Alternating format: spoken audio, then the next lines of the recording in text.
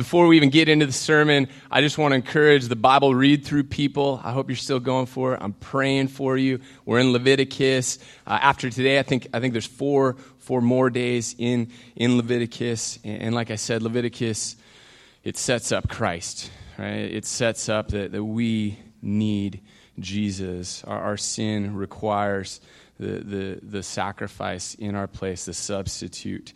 And over again in Leviticus, I've noticed as it talks about the offering that's made, the sacrifice that's made, it says it's a pleasing aroma to the Lord. Over and over again we read it's a pleasing aroma, which we fast forward to 2 Corinthians chapter 2, and Paul tells us believers that now we are a pleasing aroma. We're a pleasing aroma to the Lord. So keep going, Bible read through people. And it's not too late to join. A couple of people let me know, I think it was last week that they joined up with us, and that's great. So if you get behind, just double up. Double up. Don't try and go crazy. Just double up until you're caught up. Or if that doesn't work, just skip to where we are. And I won't tell anybody. I just want you reading God's Word. So, last week we started in the Gospel of John. Matt read for us today verses 1 through 18, which are the prologue, the intro to the Gospel of John. And I really appreciated that Pastor Gary, he said that while John uses really simple words, light, the Word, it can be confusing. Right? As we read this, in the beginning was the Word was with God, the Word was God, He was in the beginning with God. And it can be confusing, even though these words, we all get these words by themselves. Kind of like if you've ever talked to a financial advisor, you understand like every word they're saying technically, but you really only grasp, or at least me, I grasp like 50% maybe of what they mean. So while the language is simple, it can be confusing. But one thing I want to make sure that we have from last week, when it talks about the Word was in the beginning, the Word was with God, the Word was God. Gary said a couple things I want to remind you of. And he was talking about why is John called Jesus the Word? He says, because it is God's very nature to communicate. He is a God who reveals himself to and communicates with his creation. And then he said, because Christ was and is God's ultimate Word, the final and climactic revelation of God to people. So when we talk about Christ as the Word, when John talks about him as the Word, Jesus is that final communication. Someone wrote that he's the genuine and ultimate self-disclosure of God to man. And Gary also said, he was praying for us as a body that as we come to John, that we would come to it with fresh eyes. That we, some of you have been in church for a long time, and the Gospel of John is just a place we kind of end up a lot. And it'd be easy to read some of these things and forget what they're saying. You know, we should be astounded. We should marvel at the description of Christ. Just in these first 5 verses, we read that Christ is eternal. I remember as a middle schooler thinking like, okay, it's crazy enough that means that Christ goes on forever to the future. But also the other way, my head just hurt thinking of Christ just always being. And we read that he's the creator of all things. Right? Everything that's created was created through Christ. It says that the life is in him, that life is the light of men. And then it talks about the darkness has not overcome it. We know that light is victorious. And I hope that as we read about Christ, even if you've read it 100 times already, that you're astounded. Right? That we're just blown away at the description of who Jesus is, that we see that we are in absolute need of him. Colossians 1:19, I was thinking about this week. It says, for in Jesus, all the fullness of God was pleased to dwell. That should blow our minds, right? So as we read John, I hope that the Holy Spirit stirs up in us worship, right? That we worship Jesus.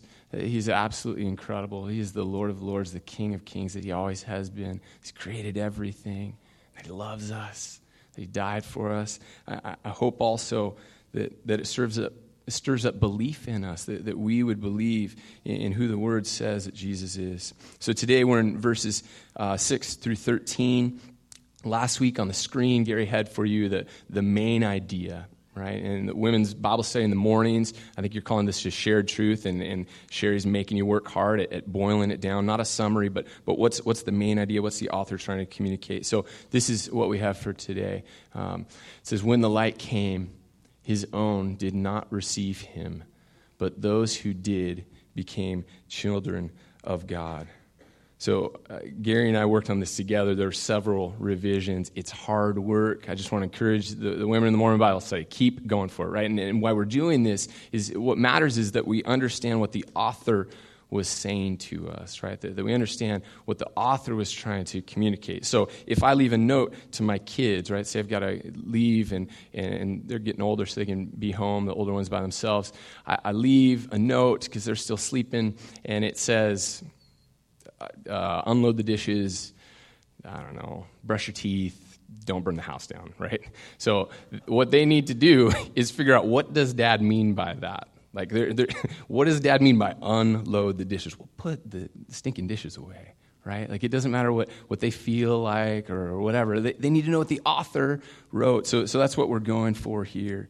So verse 6, let's jump right into this. It says, there is a man sent from God whose name was John. And this isn't the author, John, of the gospel, but this is John the Baptist. God had sent him, and we'll get, in 2 weeks, we'll get to much more on John. But John the Baptist was equipped. He was commissioned by God for this special ministry. Isaiah, the prophet Isaiah, talked about John a long time before John was ever born, said that he was going to be this voice calling out of the desert, preparing the way of the Lord. Like, God had ordained that John would have this special ministry pointing to Christ. Verse 7 says, he came as a witness to bear witness about the light, that all might believe through him. He was not the light, but came to bear witness about the light. And the author of this gospel, John, he uses the word witness throughout the gospel. A ton of different witnesses that point to Jesus. He says that the works of Jesus, the signs, the miracles that he did, point to Christ. In chapter 4, the Samaritan woman, the woman at the well, she comes to understand some stuff about Jesus. She points people to Christ. She's a witness. The Holy Spirit is a witness to who Jesus is. God the Father's a witness. It says the Old Testament scriptures are a witness. In chapter 12, Jesus raises Lazarus from the dead, and the crowd bears witness to who Jesus is, what he's done. And the word witness might make you think of like a courtroom, a testifying to who Jesus is, to what they have seen. John the Baptist, it says he's a witness to this light, which takes us back to verses 4 and 5 from last week, which I'll read again. It says, in him was life, and the life was the light of men. The light shines in the darkness, and the darkness has not overcome it.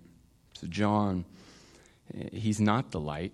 And later we'll see that people get confused. They ask him, are you the Christ, right? And Christ is not Jesus' last name. It's a title, Messiah, chosen one, Savior. So they ask, are you the Christ? No, I'm not the Christ, but I came to point to Jesus. I came to bear witness. And verse 7 tells us why. It says so that all might believe. That all might believe in Jesus, right? Not just intellectual belief, and later in the sermon I'll talk a little bit more about belief, but he wants people to believe. John had a singular focus, that everyone, as many people as possible, would believe in Jesus. He wasn't content with just some people believing. He wanted every person that he could reach to know about Christ. And Christians today, we have the same mandate, right? Matthew 28, Jesus says, go, make disciples of all nations, baptize them, teach them everything that I've commanded you. Acts 1:8, Jesus said, but you will receive power when the Holy Spirit has come upon you. You'll be my witnesses in Jerusalem, in Judea, in Samaria, to the ends of the earth, right? This is our job as Christians. If you've put your faith in Jesus' death and resurrection, right? If you recognize that before Christ you were dead to sin, there was no hope and that Jesus had to die for you. Right? His blood was shed in your place to atone for your sins. If you put your trust in him, then this is our job, right? This is what we're supposed to do as Christians. And every Christian, I think we know that. We know that this is what we're supposed to do. If I was driving by a school that had a fire in it, right? It's during the school day, and there are kids trapped in there. Obviously, I call 911, but I'm not going to sit there and wait for 911 or for the firefighters. Gosh, I couldn't even think of the word. Firefighters to show up, right? I hope I'm gonna run in there and try and save as many kids as possible. And it's not like I'm saved or trained in burning building rescue, right? I have no idea what I'm doing, but I'm just gonna run in there and try and help kids get out of that and get them safe, and then turn back around, even though I'm probably gonna get burned, right? The smoke.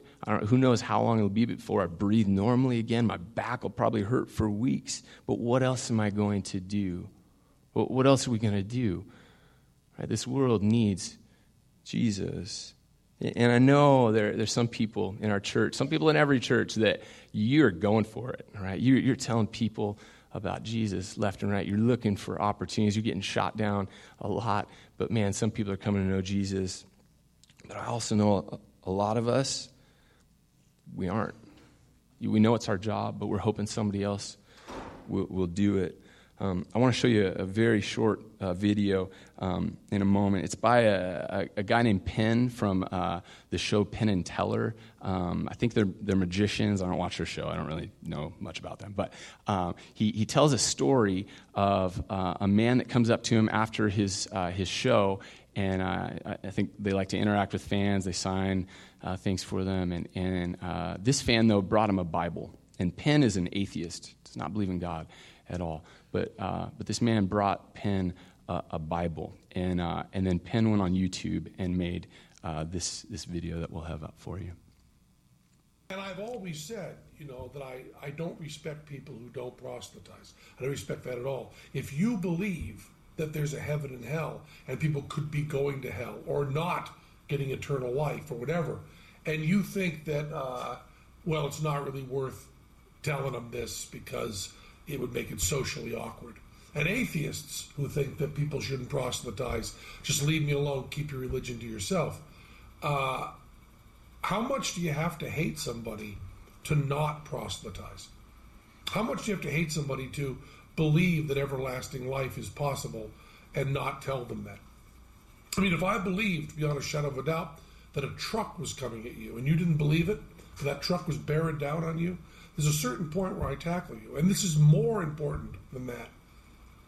And I've always thought that, and I've written about that, and I've thought of it conceptually.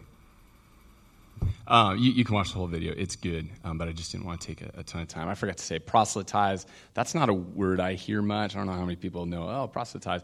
Talking about trying to convert people, right? Trying to convert people. And here's an atheist that says, how much do you have to hate someone to not tell them? To not tell them the gospel. It's scary if an atheist can get it better than we can, than we do.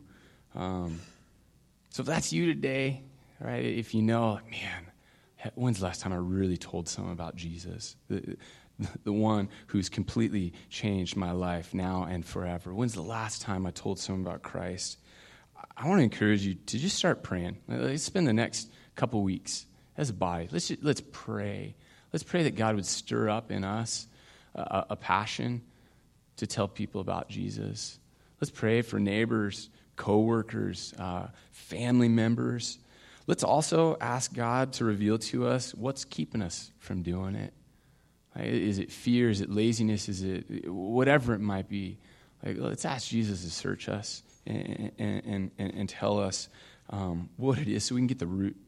We can get to the root of the issue, because we have to do this, and not only should we have to, but it should be our pleasure. It should be our joy to tell people about Christ. We're going to keep going on here. Verse 9, it says, "The true light, which gives light to everyone, was coming into the world. All right, so it says true light, which could make you think, oh, so fake lights and true lights. That's not what this is saying. True light is the ultimate light, the light that all of history had been waiting for, right? So throughout the Old Testament, there were all these lights pointing ahead to Christ, right? The law pointed to Christ. Like I said, Leviticus points to Christ. All these things pointing to Christ. Even the manna, right, in the Old Testament, clearly God's provision. And in John 6:32, Jesus says, I'm the true bread of heaven. Right, like that, the manna was pointing to me. So it says, the true light, which gives light to everyone, was coming into the world. And this light was not just for the Jews, okay, not just for God's people, but it's for anyone who would believe. And John's going to use light over and over again throughout his gospel. And we'll see that light, it divides into two camps. You either love the light or you hate the light.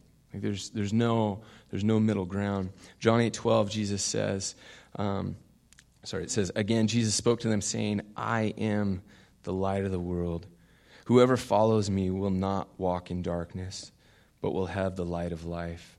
John 12:46, I've come into the world as light, so that whoever believes in me may not remain in darkness. Jesus is the true light, the ultimate light that had been long awaited, the light that had finally come into the world. Verse 10, it says, he was in the world, and the world was made through him, yet the world did not know him. This is incredibly sad. The creator of the world, he came, and yet the world didn't know him. They didn't perceive. As they interacted with Jesus, experienced Jesus, they didn't conclude. They didn't get it. They didn't get that he was Jesus. And we talk about knowing Jesus, and that's supposed to be in a personal way. We talk about having a relationship with Christ. And I just ask you this morning, do you have a relationship with Jesus? Like, do you know him? Would you classify it as a relationship? My guess is that in churches all over the place, a lot of people, if they were asked that question, they'd realize that the relationship with God is more like our relationship with Siri or Alexa, where we're on a first-name basis. We talk a lot. We make requests. We find Siri to be helpful. But the relationship isn't really there. Weeks ago, we were in Exodus, and we heard about Moses. He met face-to-face with God. Right? And not literally face-to-face, but speaking of in a personal way, Moses talked with God Almighty. Okay, he knew God. God knew him. So do we know Jesus? It says the world didn't know him. Verse 11, it actually gets worse.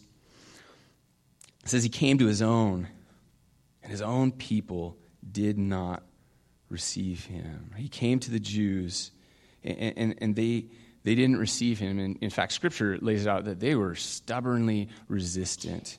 From Isaiah 65:2, it says, I spread out my hands all the day to rebellious people who walk in a way that is not good, following their own devices. And then verse 3, I don't have on the screen there, but it says, a people who provoke me to my face continuously.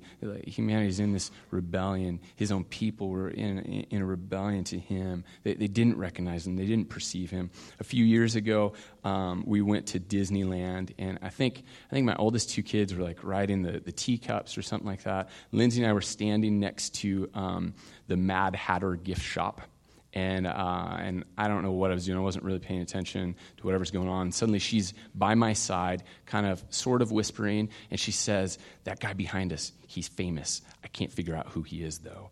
And then I was commissioned to turn around and figure out who this famous person was, right?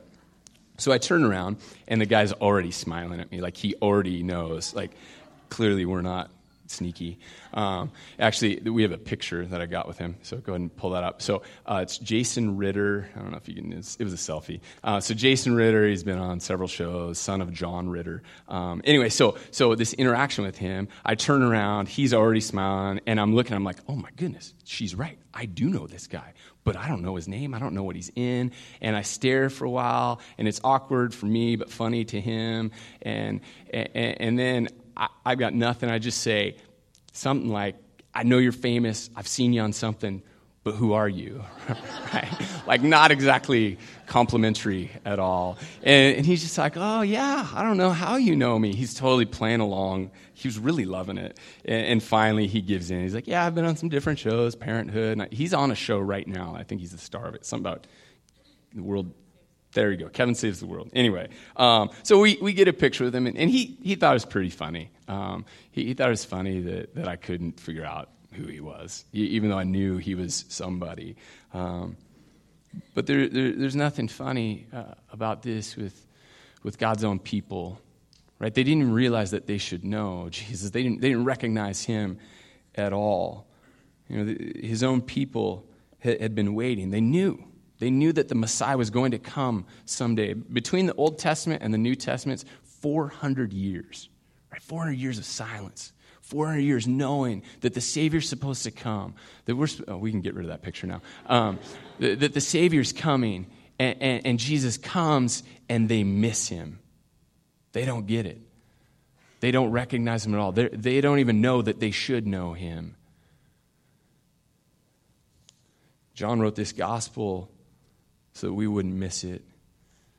He said that you may believe that Jesus is the Christ, the Son of God, and that by believing you may have life in his name.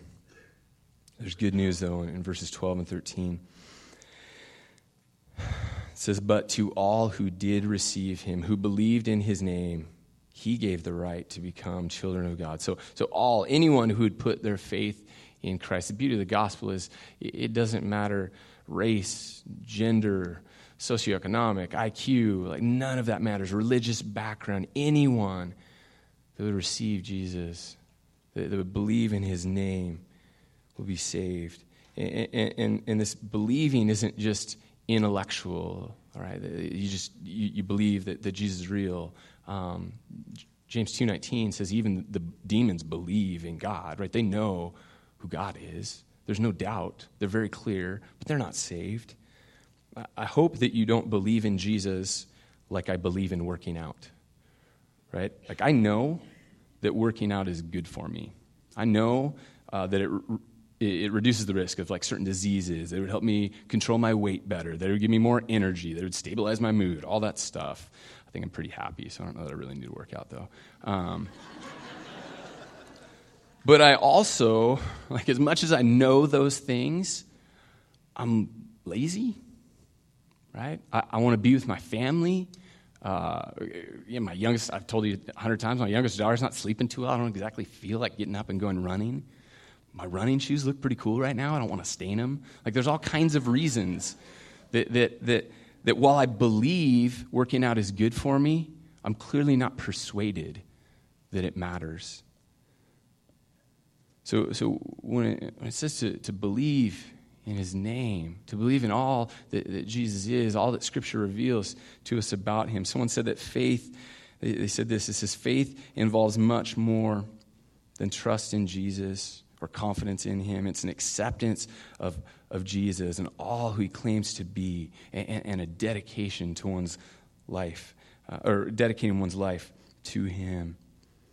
So he says to all who receive, all who believe. And it says he gave, right? God gave the right to become children of God. So God gives anyone who would believe in him the right to become a member of his own family. So you go from being an orphan spiritually, and your status changes to a full-fledged member, a full-fledged child of God. And if you struggle at all with self-worth or value, know that if you're a Christian, you are nothing less than a loved son or daughter of God. You're a child of God. That's an amazing thing. Verse 13 says, who were born not of blood, nor of the will of flesh, nor the will of man, but of God, right? This becoming a child of God, it's a spiritual birth, and we're involved, right? It says that we receive, God, we believe, but it's clearly, John wants us to know, this is God's doing. God's the one that makes you a child. Salvation is complex. It's mysterious. The part we play and the part God plays. But John wants us to know this is God's doing. Man cannot do this. This doesn't come from people deciding like you decide to have a child or from passion. Like this is God's doing in bringing about this life. So maybe today you realize, maybe you've been coming to church for a while, but you realize that you haven't trusted in Jesus. You haven't maybe even know that you need Jesus to die for your sins. You needed him to do that, but you actually haven't made him Lord of your life. You haven't said, yes, Jesus, everything I know about you, I'm giving myself to you. I'm dedicating my life to you. And if that's you today, we have people that would love to pray with you. We'd love to talk with you. And maybe you know what's holding you back from Christ. Like there's this thing that you just can't get past. We'd love to pray with you about that. We'd love to talk with you through that. Maybe you do know Jesus. You've been following Jesus for maybe it's a month, maybe it's years, but you realize that you're not sharing the gospel. Right? You're not telling this world about Jesus. And I look at our church, and we've grown a lot over the last few years. I think we've grown, though, because people are moving to Camas. And I'm glad for all of you that are here. Don't think like you moved from California. I'm happy you're here. Some people are anti-California. I like all of you, okay? We're glad you're here. But I hope that in 2018, 2019, I hope we're growing because people are coming to know Jesus, right? That we get over our fears of having an awkward conversation with someone or being rejected or made fun of or whatever it might be, that we would be a people that just won't shut up about how amazing God is, about this life that he has given me, right? That he has totally changed my destiny forever, that I was lost before him, and now I'm found, and now I'm a child. I hope that we're people that just can't be quiet about that. I hope that's why we grow. Right, this year. And if that's you, and you're realizing, gosh, I'm not, like you feel guilty, you haven't really told your neighbor about Jesus. Like they know you're a Christian, but you haven't really looked for opportunities to share the gospel. If that's you, get prayer today, right? We'll have people during these two songs, we'll have people that are ready to pray with you, or just pray with the person right next to you, whether it's a family member or a friend. Just confess to one another and pray specifically for people that don't know Christ. We're going to take communion. And there'll be people up here that are going to remind you as they hand you the bread, this is the body of Christ broken for you. As they hand you the cup, the blood of Christ shed for you. Take those elements, take them back to your seat, and thank God for that. Thank God for what he's done in you. And then pray for some people that you know don't know Jesus yet. Band's going to come up. I'm going to pray. Jesus, Lord, we need you. Sometimes we're really, really aware of how badly we need you, God. And sometimes we fool ourselves into thinking that we're doing okay. I pray for people in the room that something's holding them back from trusting you, Jesus. God, would you make that really clear to them? And would they come to you with that today, Lord? Would you give them the faith, give them the ability to believe in you, to trust in you, to receive you as Lord? God, for those who realize they haven't told anyone about you in a long, long time, God, would you stir in us? Would you, Holy Spirit, would you just bug us? God, could we not sleep even, knowing that we have the gospel and we've got to be like John and point to the true light, to the ultimate light in you, Christ. Lord, would you stir that in us, Jesus? It's in your name we pray. Amen.